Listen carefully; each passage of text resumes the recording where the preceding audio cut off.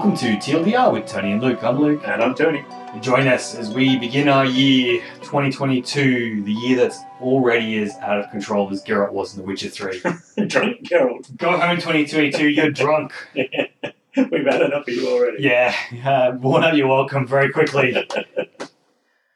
I spent the waning days of 2021 in Sydney visiting family, which was exciting. But what was actually exciting for me was that I started to do my Fallout 76 dailies, of course, because I've got to get that score, get that scoreboard, can't miss out on the rewards, get that FOMO running in. So I decided to install the Steam Link software on my phone, hooked up a PS4 controller using Bluetooth, and just crushed dailies, streaming it from my home machine here in Adelaide. All the way your phone? Onto my phone, using my parents' Wi-Fi connection for their internet. They've got a fairly decent, now that it finally got installed, fairly decent, I think it might be fibre to the home. I've only got a fairly slow connection plan, like a 25 megabit connection plan, but we both, two of us at the same time, streaming to our phones, sitting on the back deck, crushing dailies. It worked. It's very hard to read on a very small little phone, so the text is a little bit small, but it was playable. Easily playable. I mean, I think there was a little bit of lag. I think it's kind of hard to tell. Like, Fallout's not exactly the most precise game in the world. So, like, there's a little bit of like, is it me? Is it what? You know, but like, my controller input to my phone, across the Wi-Fi to my parents' internet, zooms all the way down to Adelaide and puts it into my computer here, then sends a picture back again. That's pretty good. Pretty amazing. Yeah. It worked way better than I felt I had any right to. You know what I mean? Like, you're sort of looking at it going, there's something fooling me here. There's no way you can't be working this thing. Yeah. You know, like, but yeah, no, both of us were playing at the same time off each of our PCs here, working fine. Yeah, that's impressive. Played it, didn't do dailies every day we were up there, but when we did do it, it was... And did it from her brother's place. We're staying there as well. Got a fairly decent connection again over Wi-Fi. No problems. Knocked it out. The hardest part of the whole thing was trying to get the phone to sit somewhere and stay there where I can actually look at it and stuff like that. You know, it's like nowhere to put it. I need to get one of those. You needed a Sony Xperia. Where's that? Got the direct connection to the PlayStation. Something to slot it in. I had a quick look on Amazon, and you can certainly get cradles. Yeah. For phones and things, and I'm like, it's not going to work, Luke. Like, don't even bother buying something you're going to use, not even once. Like, that's just a waste of money anymore.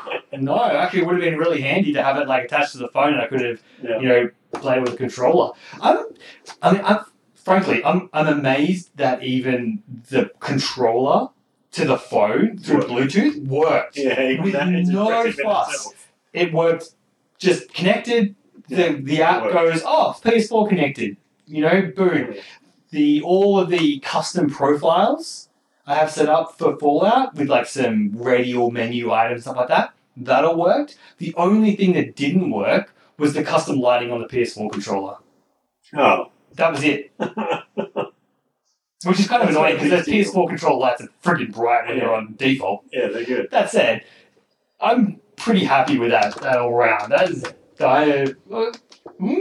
It makes me go, I would try if a streaming service was available, particularly one for the PlayStation series of games, just saying something, Sony, if you're listening, I would definitely subscribe and play things. So you just bypass the console. Yeah, definitely. You just subscribe to their game service. Yep. And you got a library of games you can choose from. Yep. Stream it to your whatever device. I mean, hell, look, if I had to buy the game and pay for the streaming service, I would do that because that would be way cheaper than buying the console. And I don't have a console hanging around. Yeah. I don't need a console. For myself, I won't use any of the media playing capabilities or anything like that. It would actually just be a pain in the butt to find somewhere to plug it in and leave it there. You'd rather have a PlayStation app that you could put on some of your existing hardware somewhere and just do it that way. You know, much preferred for sure. So that really, particularly with the hardware shortages and stuff, there's still hardware PlayStation 5s. Yeah, so I could be paying and playing, kind of thing. Listen, Sony, Yeah. Like, see, I wouldn't do that for PC because I just, I need a PC for work. I kind of like having the hardware. It's a whole thing. Yeah. But for like Xbox and PlayStation exclusives, all it is for is playing games. That's it. I'll buy the game. And all the other and stuff is really just extra because it can do it, so they put them in there. Yeah, that's it. Definitely. I think that would be that'd be a no-brainer, frankly. Probably maybe a no-brainer for too many people, and that's why they don't want to do it. Yeah, maybe. But they don't. But they lose money on the consoles. So, do you really want to sell hardware? Don't you want to sell games and sell? Isn't your marketing strategy the games and not the consoles? Yeah, like you could offer a discount to people who, if you own a console, then you like get a cheaper price on like the streaming service, maybe, or do you like it's not part of the existing PlayStation Online thing or something? Xbox Ultimate. Yeah, you make it PlayStation Ultimate. And then you've got it on your console, or you've got it on your PC, or you've got it on whatever device you want. Yeah, and it doesn't have to be all free games either necessarily. Like, I understand they need to make money somehow. I'll buy the game. Xbox Ultimate's not all free. No, it's only a certain subsection of games. Ah, okay. Yeah. So there's a precedent for that as well. So they can have a library of games that they offer as part of the service. It's pretty impressive. The games that are free on the Xbox library are amazing. Yeah. And they stay for a while. At least the ones I've been playing are still on the store. I've seen some come and go, but all the ones I've been playing are still on the store, still free to play. I'm keen. Let's do it, Sony. All right. You'll get a phone call next week from the head of Sony. Yeah, no doubt. Sony Computer Entertainment in Australia. Hey, let's talk turkey. Let's go. Come on. What will it take you to keep you on the platform? And so as we got back from Sydney, we decided we'd crack into Spiritfarer as our holiday play game, and that's still going because that's a fairly hefty game. It was a lot longer than I was expecting, for sure. It's an interesting sort of mishmash of certainly, like, I don't know. I've been thinking about how to like talk about this game for the past week, and I still haven't really settled on anything because it is casual for sure. There's like no way to lose. Mm-hmm. You can't die or anything like that. It's heavily kind of story and exploration driven, but there are a couple of challenging jumping puzzles and things in it as well that I found quite challenging to get through. So anyway, to take back a second. So the game's premise is that you're the Spiritfarer. You're going to take souls to the final gate once they're fulfilled, effectively. So fulfilling a spirit is to get hit and fed. You've got to build them a house and then upgrade the house with certain upgrades that relate to their house and their story. And they have a quest chain of things you need to do. And then from that, everything is kind of gated. So you start off in the inner ocean, and when you want to go through the frost layer, the icebergs, you need to get an icebreaker upgrade for your ship.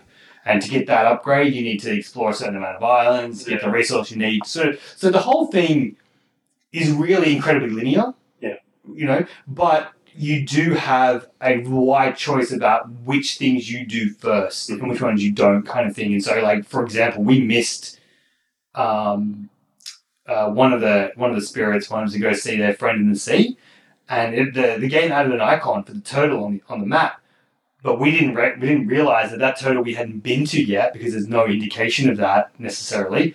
And so we did all this other stuff and got stuck and went, we're missing something because we can't get this thing that we need, and we've sort of tapped out everything else. And then I looked it up and someone said turtle, and I'm like, there's a turtle icon on the map. So now we're just working through their quest chain to unlock all of that part of the things that we need, kind of thing. Yeah.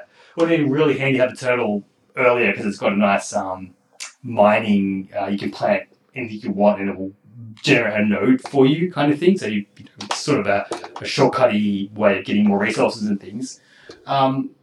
So it's kind of, because you've got a whole sea, you can sort of go to any of the islands, you can sail around, kind of thing. You have a lot of choice about how you tackle each particular thing, where you go for the resources, but nothing's limited. You cut down a tree, you come back in a couple of days, the tree will be back again. So getting resources is not necessarily difficult. Everything is mini-gamed.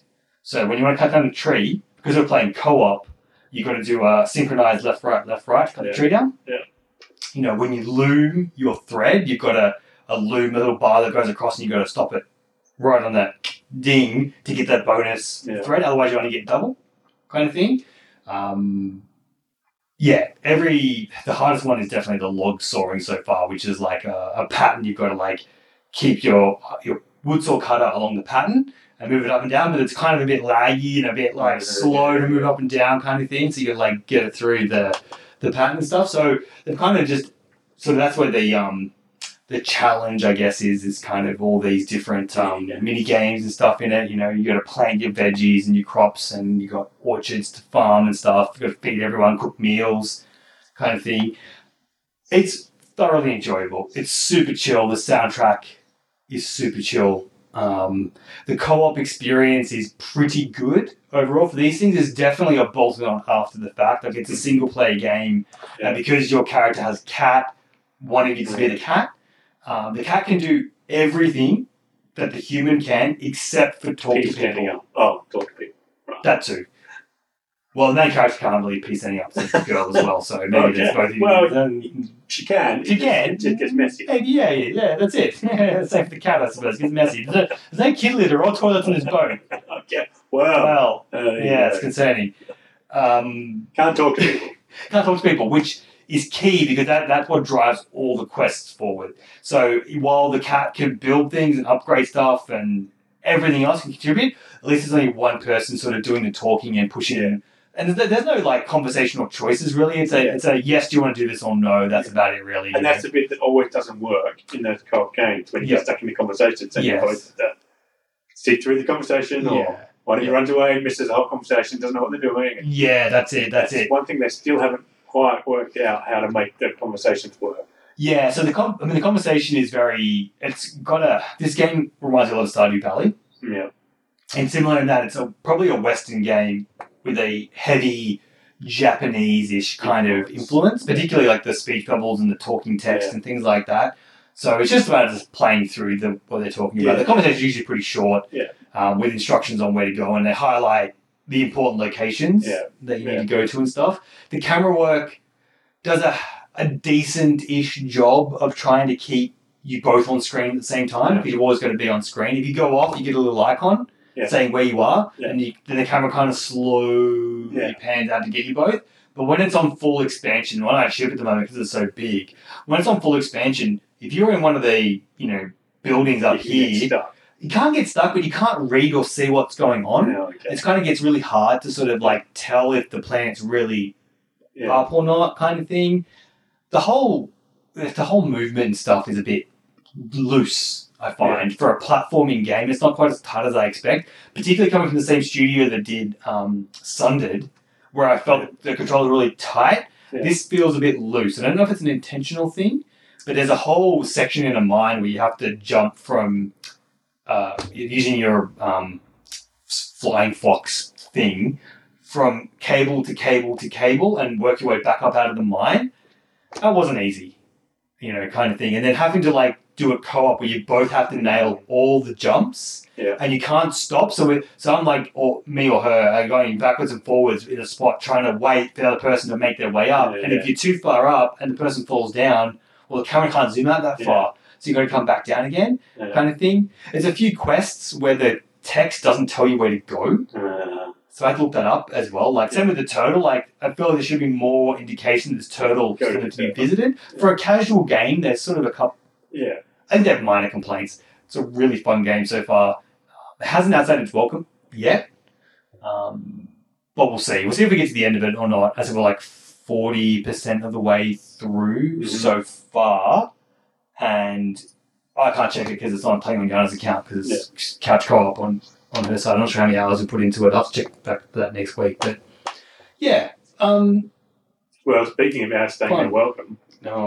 Pathfinder Kingmaker. Oh, outstaying's welcome, Tony. I've played 3 days and something hours on my save game thing. Like real hours. Yeah, real hours, which probably is shy at least a day from all my reloads and stuff. So the shine is wearing off. It's just too damn long. So what I found is that being a experienced game master myself, the story is really good. the stories in the game are really good, but the combat is not good enough to hold it together for you to get to the next bit of story. And then the part that I'm at, they're making really rookie mistakes. They've taken away play agency, so the expansion pack, you play another lord. So the whole premise at the start of the game is the leader of an area offers a reward to any hero who can tame this untamed part of her kingdom, and she'll give it to you as a barony. So 3 of you succeed and get given baronies, and you're one of them. The expansion package, you play one of the other ones, which ties into the main story Act 4. Yeah. And so the expansion package, you play that baron. So it works quite well. You don't get to choose where you go. It's all on rails, but it works quite well. The story's still quite good.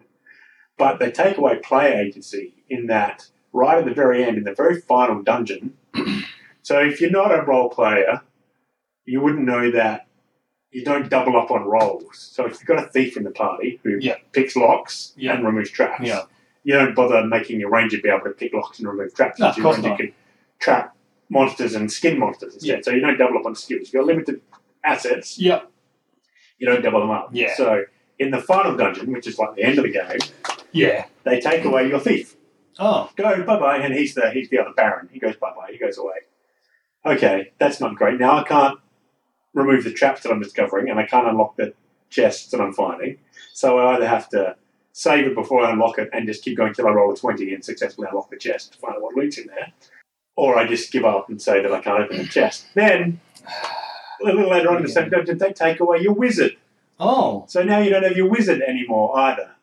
And this is before you get to the really tough boss fights, where you've made your whole gameplay based around your thief does so much damage with the sneak attacks, and now that's gone, your DPS is gone, and your wizard does all the buffing, extra strength and extra speed, and now he's gone as well.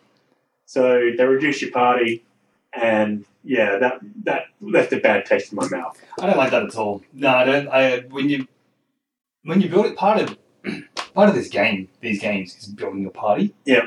And you've just basically said no. Yeah, it's called player agency. You don't take the agency away from the players. Yeah, absolutely. And that does. You lose your thief and then you lose your wizard.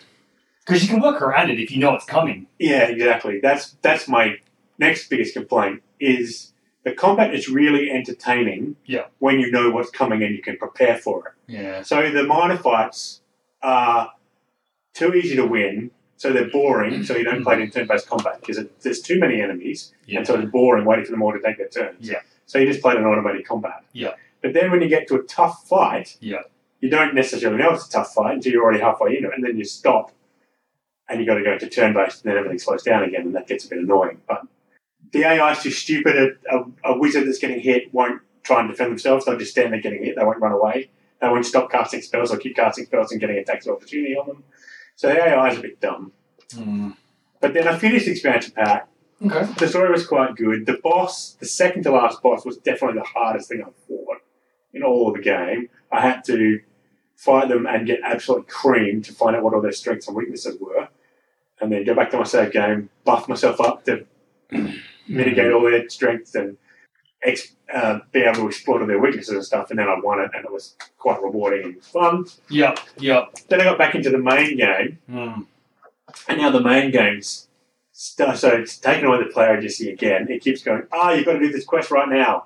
Yeah. You've got to do this quest right now, and you want to stop and rest and do other stuff. You've got other things that you as a player want to do. Yeah. But it keeps throwing quests at you saying, you've got to do this now. You've got to do this now, it's going to run out. You've got to go rescue these people now, they're going to get killed. You've got to go rescue your party member who's gone missing or it's getting killed. Yeah, like, what else does that? Something else that, I can't remember now, we were playing, it's constantly just distracting you with immediately stuff all the time.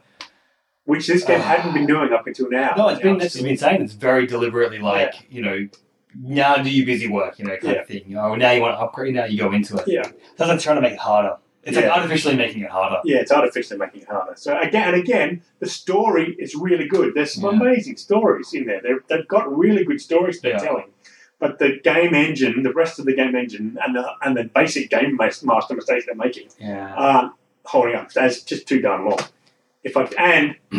this bugs me because I'm an achievement hunter. There are achievements that you can only get if you play as a good guy, and there are achievements you can only get if you play as a bad guy. So you have to play it twice to get all the achievements. At least. And the game's so long, I don't want to play it again. It's so damn long. Probably really 3 times because you didn't know this, so you probably missed the few on that you need to go back and play it double as well.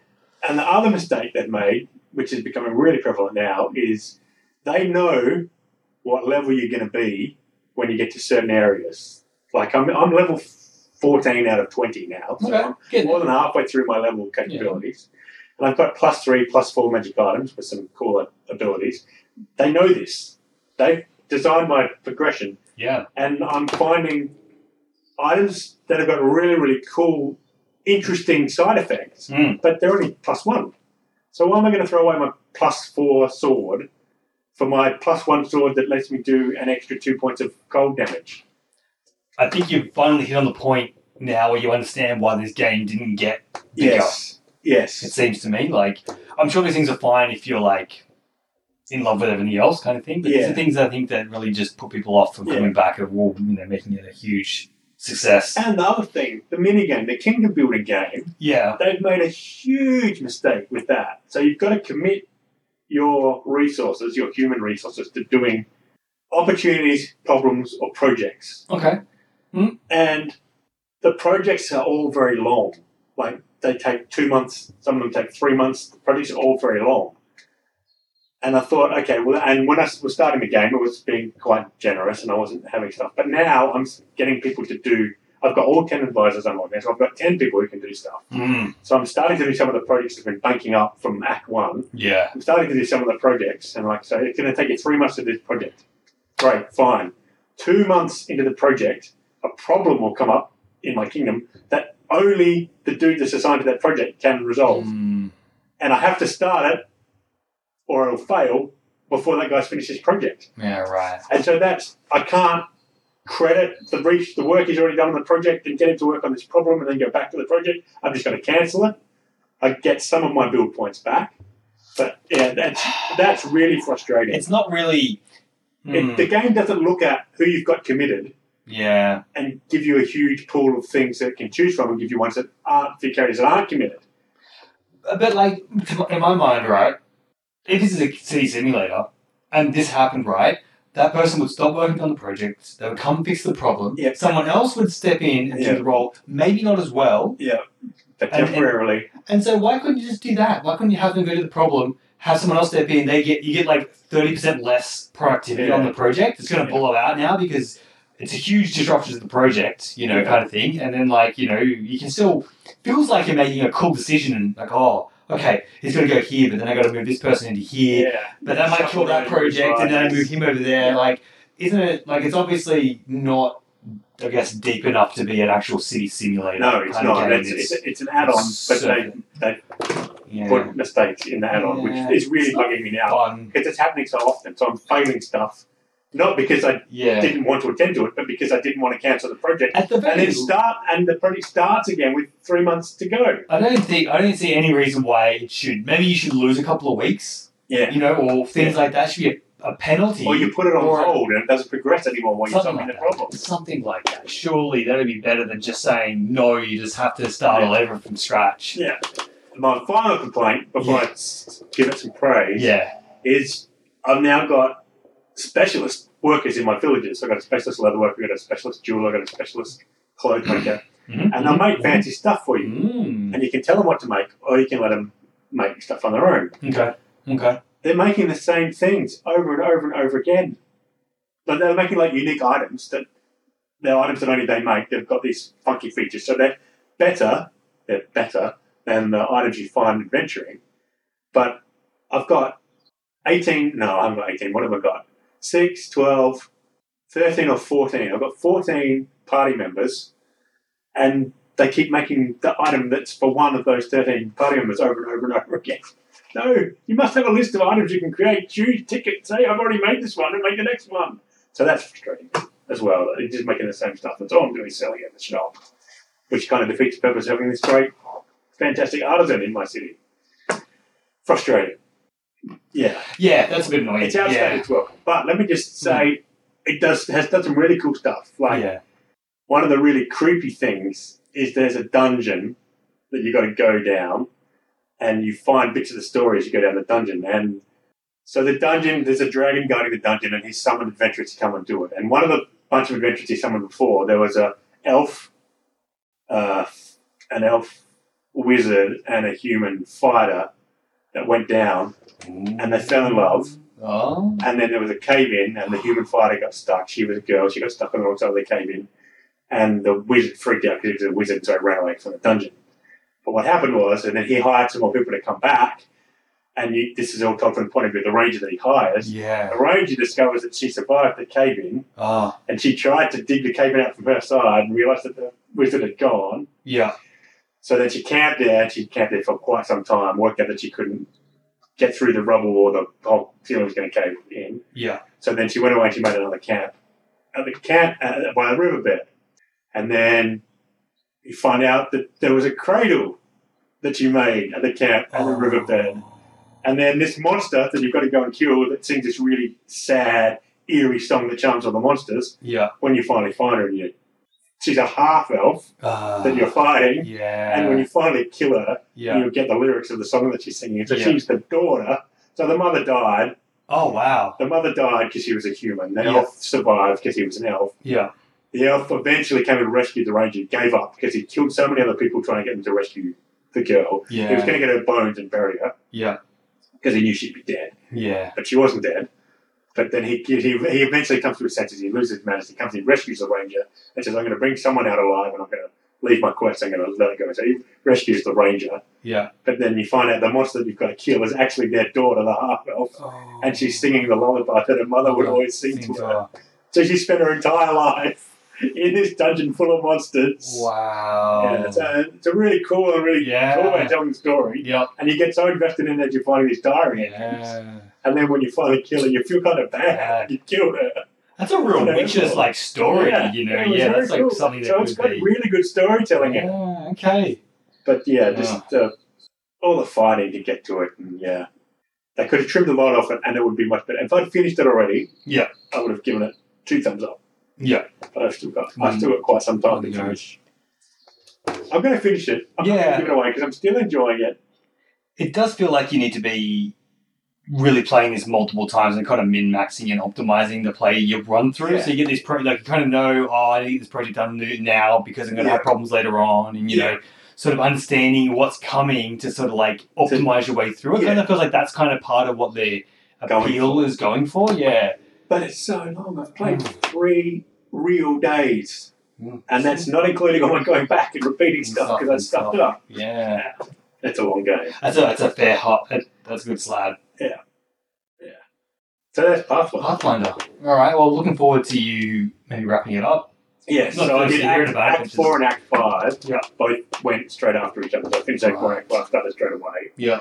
So I think I'm going to get Act 6 and 7 are going to be straight away, and then Act 8 is the game finale. So right. Yeah. I shouldn't be too far off the end of it now. Yeah. So close. So close. Yeah. Then I can play something different. It's a problem with these games that are so long. You get to the point where you want to play something different. Yeah. Well, that's why I wrote, like with Spiritfarer, when I saw that when you log in, it gives you the because the Japanese thing, how much percentage completed you've done, how many requests you've done. I was like, I'm only at 20% complete, and we've already like knocked in a week's worth of time in this kind of thing. You know, like playing a few hours, or maybe an hour and a half, 2 hours every day, kind of thing. Like. Over the holidays, it's probably a bit more. I could check out how many hours, but like, it's a lot of requests to get through, kind of thing. Yeah. And I've actually got a similar complaint that I have with Spiritfarer with Bloodstain, Origin of the Night, the Metropenia I've been playing. So I've been working my way through it. I'm still really enjoying it, but I got to a point where I didn't know where to go next. I'd been to all the parts of the map that like were cut off, where you can sort of see there's more there, and there's something. Okay, well, I can't get through a vertical space. I can't get here. I can't get there. I know there's something for the vertical space somewhere because there was a hint given back at the town. Yeah, it kind of gives you these obvious hints. You're like the kind of the person who's in the castle with you and is kind of an antagonist. He shows up in the store occasionally and gives you hints about what you should be looking for. I didn't I didn't realise, and I was jumping, and I pressed AA and went through the conversation really quickly. Fast, yeah. Anyway, I worked out that there's a train station and there's an ID gate. I need to get through the train gate with ID. Yeah. Go back to the humans. No one can help me there. I'm looking at the map. I don't know where it is. I'm going through all the rooms, checked all the end bits again. I'm just like, okay, fine, I'll look it up. Oh, that's right. There's a vampire who is friendly, who's a librarian, who gives you a book. Of course. That that gives you an extra stat. And you can hire out whatever book you want to give you an extra stat. And so I'd forgotten about them. The friendly vampire librarian. They're not marked on the map at all. All the humans have little diamonds. Yeah. You know, even it isn't a diamond for the human that isn't even there anymore. You know, all the save points are all red, all the teleport are yellow, but this vampire has no marking they have no whatsoever. Well, I mean, that's a good point. Also, no clue that the librarian would also be able to give you an ID.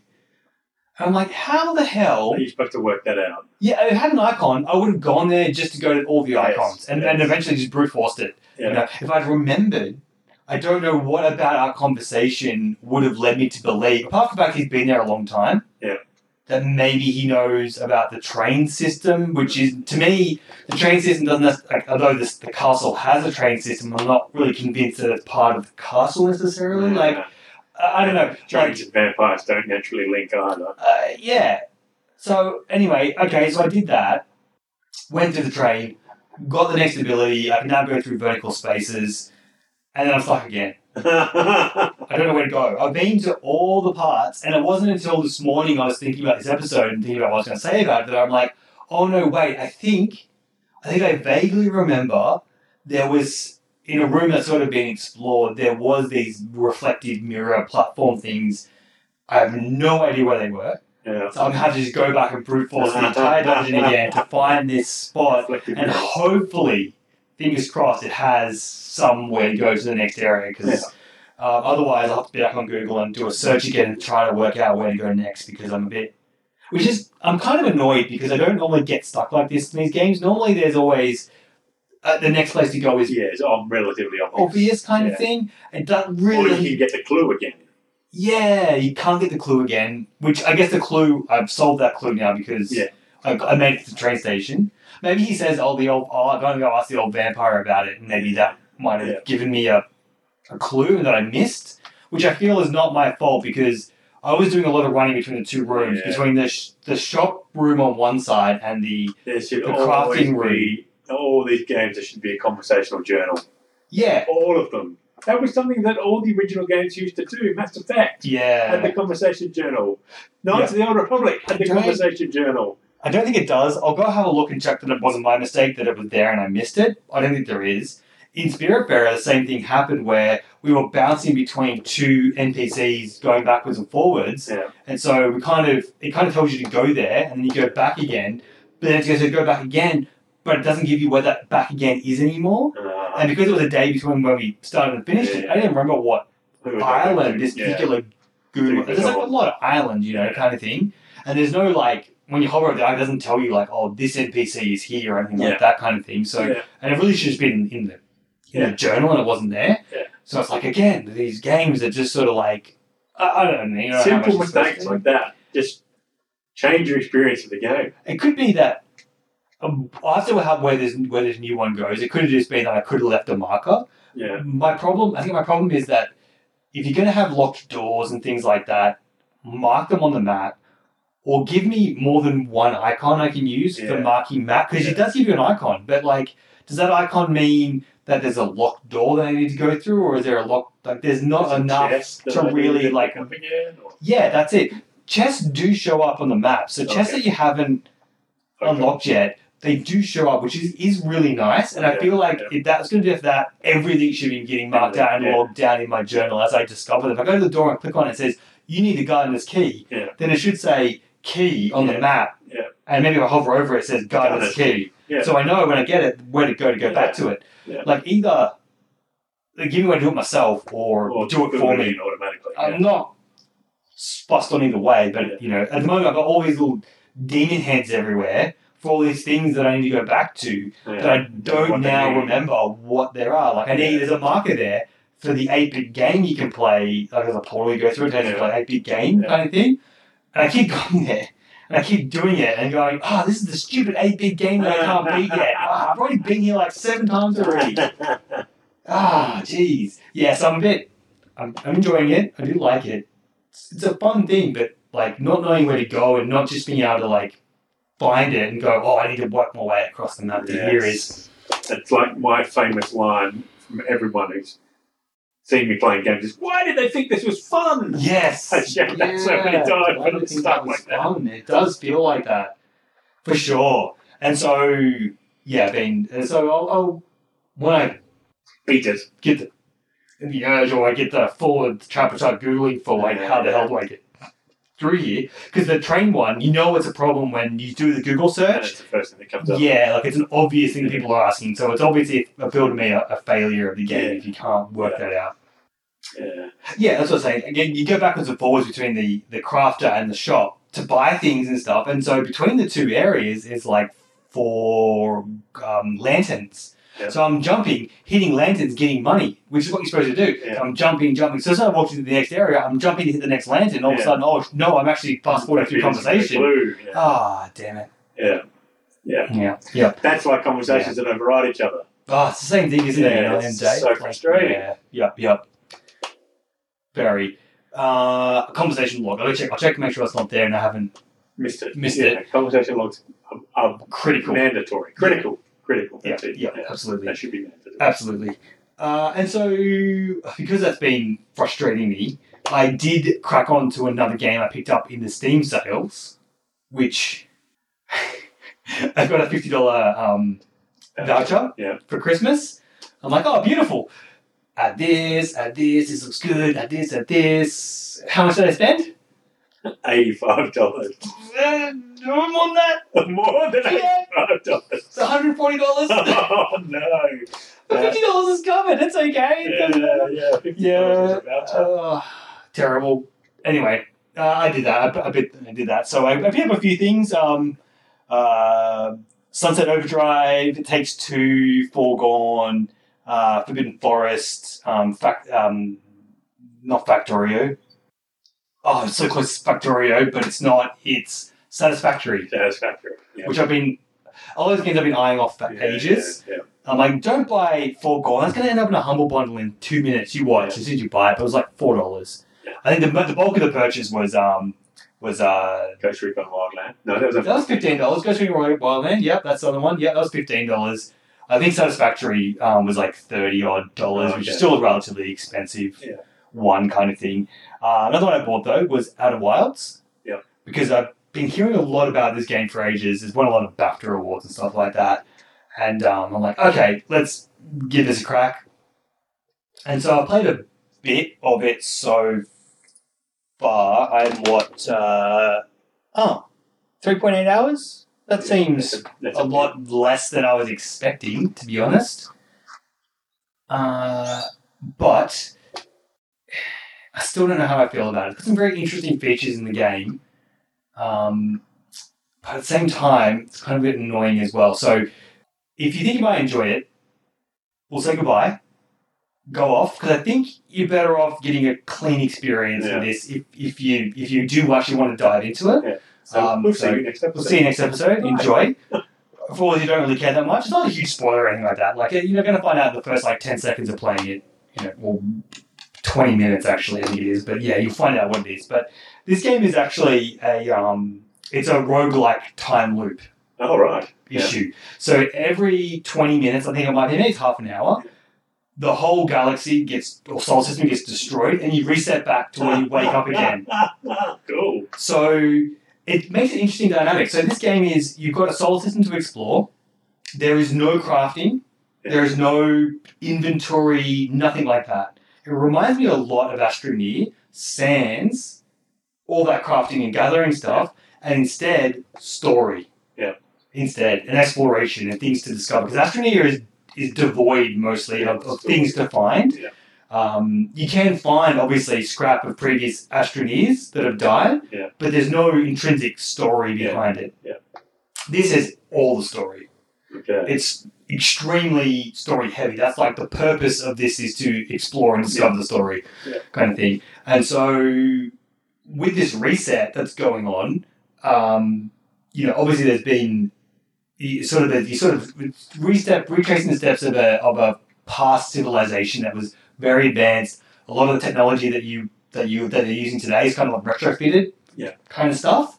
And your shuttle is kind of mostly wood sort of thing that you're using, and with a little bit of this, like it's got like an anti-grav device, which is obviously their technology, the Nani, I think is what they're called, technology. And so you go around and you discover things. Go read ancient writings, put in discs to show you projections of times past, I think, and then your ship updates, and the journal in your ship, when you go into it, is kind of like a spiderweb of interconnections. It kind of feels more like a detective. You've got the strings of like this person thinks this, and so you hover over each piece and it gives you all this information about, you found this, and then you go to, they're down here. So like you're like, the Nani were trying to reinvent warp technology. Yeah. There's an outpost on. They were doing research on outposts on Brittlewood. They were doing research at Thorn Hollow. They were doing this here, and so as you discover, you get more points of interest, and you get more of the story filled in. And the only thing that persists between playthroughs is that storyboard that just keeps getting bigger and bigger. I guess because otherwise it would be a roguelike completely kind of thing. Yes. And so that's your progression. It's just working through these nodes. And so the nodes are a little bit cumbersome because you've got to like drag using a controller for a mouse cursor, dragging over all the different nodes to read all the bits of text and stuff like that. And it's kind of hard to sort of keep your head about it. But because it is a connection method, when you pick I'm going to do this mystery, and you can kind of work through all the nodes and kind of like say, I'm going to go here and here and try to like discover what's going on. It's very interesting. I don't know if it's going to become tedious or not. I'm not sure. I wasn't super invested in the people that I am. There's a whole village of people you can talk to. And I did that at the start and I was so bored. I'm not interested. I don't really know who you are, what you're doing, or why I care about anything. It didn't grab me. The graphics are fine. They're fine for what they are. Yeah. That's okay. What is the other intriguing thing, apart from the journaling system, and I do like the discovery, and it kind of reminds me a little bit of like the Horizon Zero Dawn kind of would discover through tapes, kind of thing. And so you can go and meet other explorers and talk to them about what they've discovered about the locations that they're on, kind of thing. So very familiar with that parallel discovery story, which is nice. The downside is that the Nani writings, because they're alien and the way they communicate is weird, the stories are kind of a little bit hard to follow. They're not as engaging as like those hollows were from Horizon Zero Dawn, or like Fallout ones where they're sort of like telling you the story. Okay, sure, they're alien, that's going to be different. The other amazing thing that I really enjoyed is the space flight. So you actually fly your ship up into space, you navigate to the planet that you want, and you accelerate towards it, and you brake and burn to slow down, and then you land your ship wherever you want on the planet, kind of thing. That has been very difficult to get my head around, the idea of it, and super fun. I'm like, this is one thing that I wish Astroneer had. Because Astroneer's got shuttles that you build, but you don't fly them. Yeah. You just say, I want to go here, and it takes you there. Yeah. This changes everything. If this was an Astroneer where you could go and like fly around the planet and like scout for where you wanted to land and do that stuff, would be so much fun. So much fun. And I kind of understand why they haven't done it in Astroneer, but in this, it is, because you arrive at a planet and there's always like the planet's fairly small. Yeah. Everything's small, scaled down kind of thing. I've actually bounced off a few planets and stuff like that where I've been going like way, way, way, way too fast, and I just barely miss it, just go dunk off the surface and ricochet off in a different direction. I grazed the sun once because I turned on the autopilot, which just flies you straight to it, irrespective of anything else going on, and I came just skin that sun like no one's business. But you can then like get to the planet and then you can like sort of, float around, kind of thing. And there's that thing there and that thing's there. Okay, I want to get here first. And you turn your landing camera on so you're looking down and then you can kind of like land your craft. It's got a really handy button that's match velocity. So you can just basically lock onto wherever you want using the clicker. And then once you've selected it, you hold the button and it will put you in a geosynchronous orbit. So you can fly down to wherever you want to go. As you get close enough and you out of control, you hold the button and it goes and then puts you right where you need to be. And then you can sort of quickly move around and stuff like that, and it keeps you free flowing. You don't have to use it. But if you get stuck and it's just going crazy, press the button, locks you in. Beautiful. And you can use the autopilot, which will fly you to wherever you want to go as well, provided that you have a clear path. You turn it off when you need to, because it's not that... doesn't have an AI. No. It's Tesla autopilot. The truck pulls out in front of you. You better be paying attention, because otherwise there's trouble, okay? Yeah. In this case, it's not a truck. It's a small moon kind of thing. I've gone up a couple of times and run into the planet's moon that I'm on, because it's going around, obviously, as well, kind of thing. So getting around, you got a jetpack as well when you're actually out in the ship. Yeah. You got a jetpack, you got fuel and oxygen to worry about, kind of thing. You can get oxygen and fuel in different spots throughout the map and stuff like that, It is fun. It is fun, but... Well, the thing is, with the whole, reset thing, right, it's kind of good and kind of bad. It kind of cuts both ways. So, if you get yourself into a pickle, right, where you are stuck somewhere and you're running out of oxygen and you die, you just go back to the start and you start off. Yeah. You can just zoom off and back to where you are, sort of thing. But if you're in the middle of a conversation or doing something you want to do and you run out of time and you've got to you lose that and you've got to go back and do that again, that's frustrating. Yeah. You get a little bit of a hint that it's coming, but it does, and then, like I said, the story's fine. I'm interested, but I'm not compelled by it, kind of thing, and that really is driving the thing forward. There is literally nothing else but exploring, kind of thing. The story should be rock solid. Yeah. Very interesting and engaging. Yeah, and I'm not saying it's objectively bad. It could just be a me thing, that I'm not, connecting with this story in particular. I'll keep playing it, because I am enjoying it still, and I'm certainly still enjoying... I like the idea of flying to a planetoid, landing, and then exploring, and that really cuts into that, like I said, the Astroneer thing as well, of going to a new planet.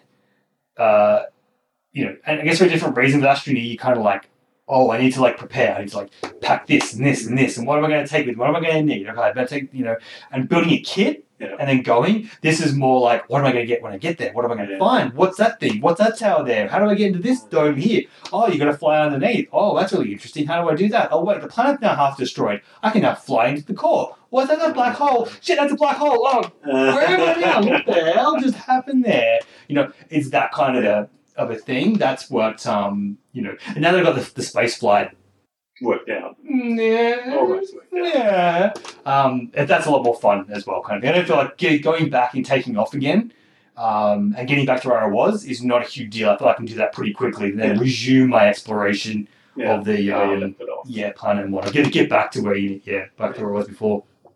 So we'll see. I just don't have a lot of awards, and I can see why. It's very clever. It's different. To what I've played before.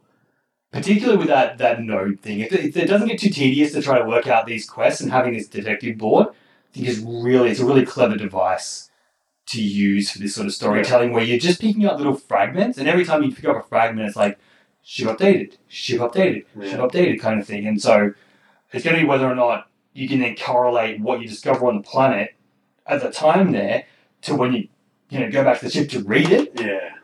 Does that still make sense?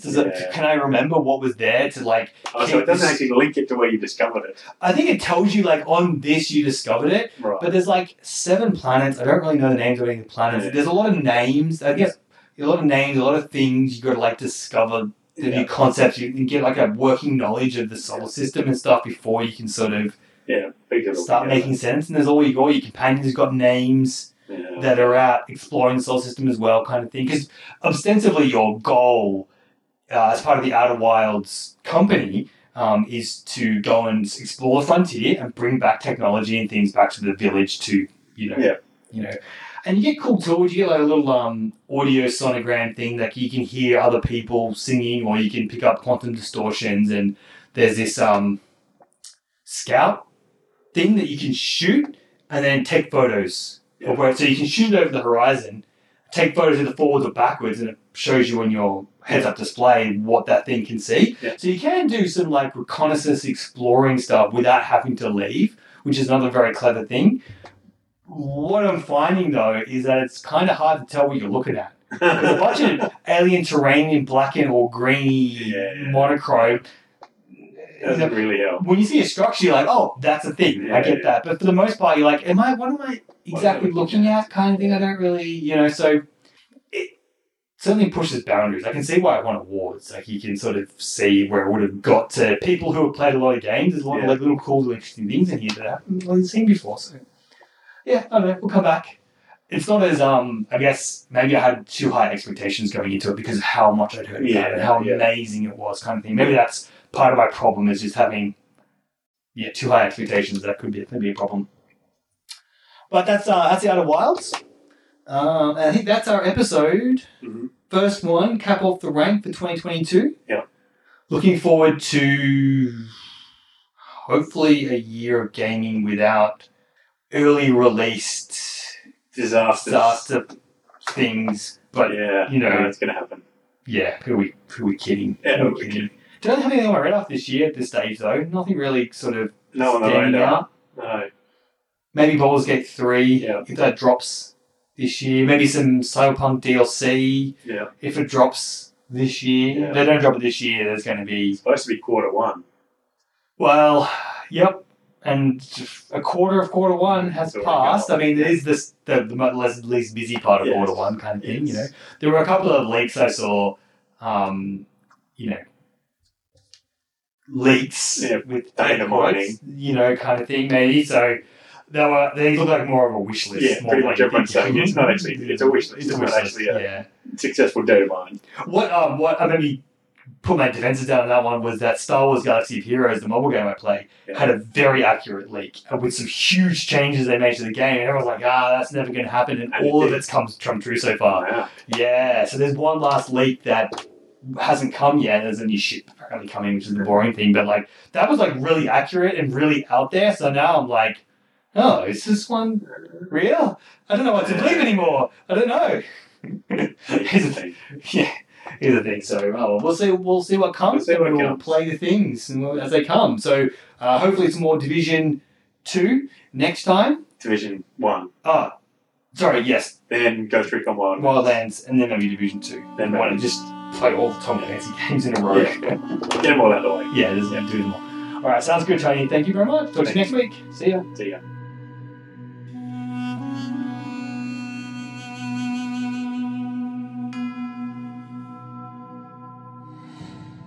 I'm Commander Shepard, and this is my favorite podcast on the internet.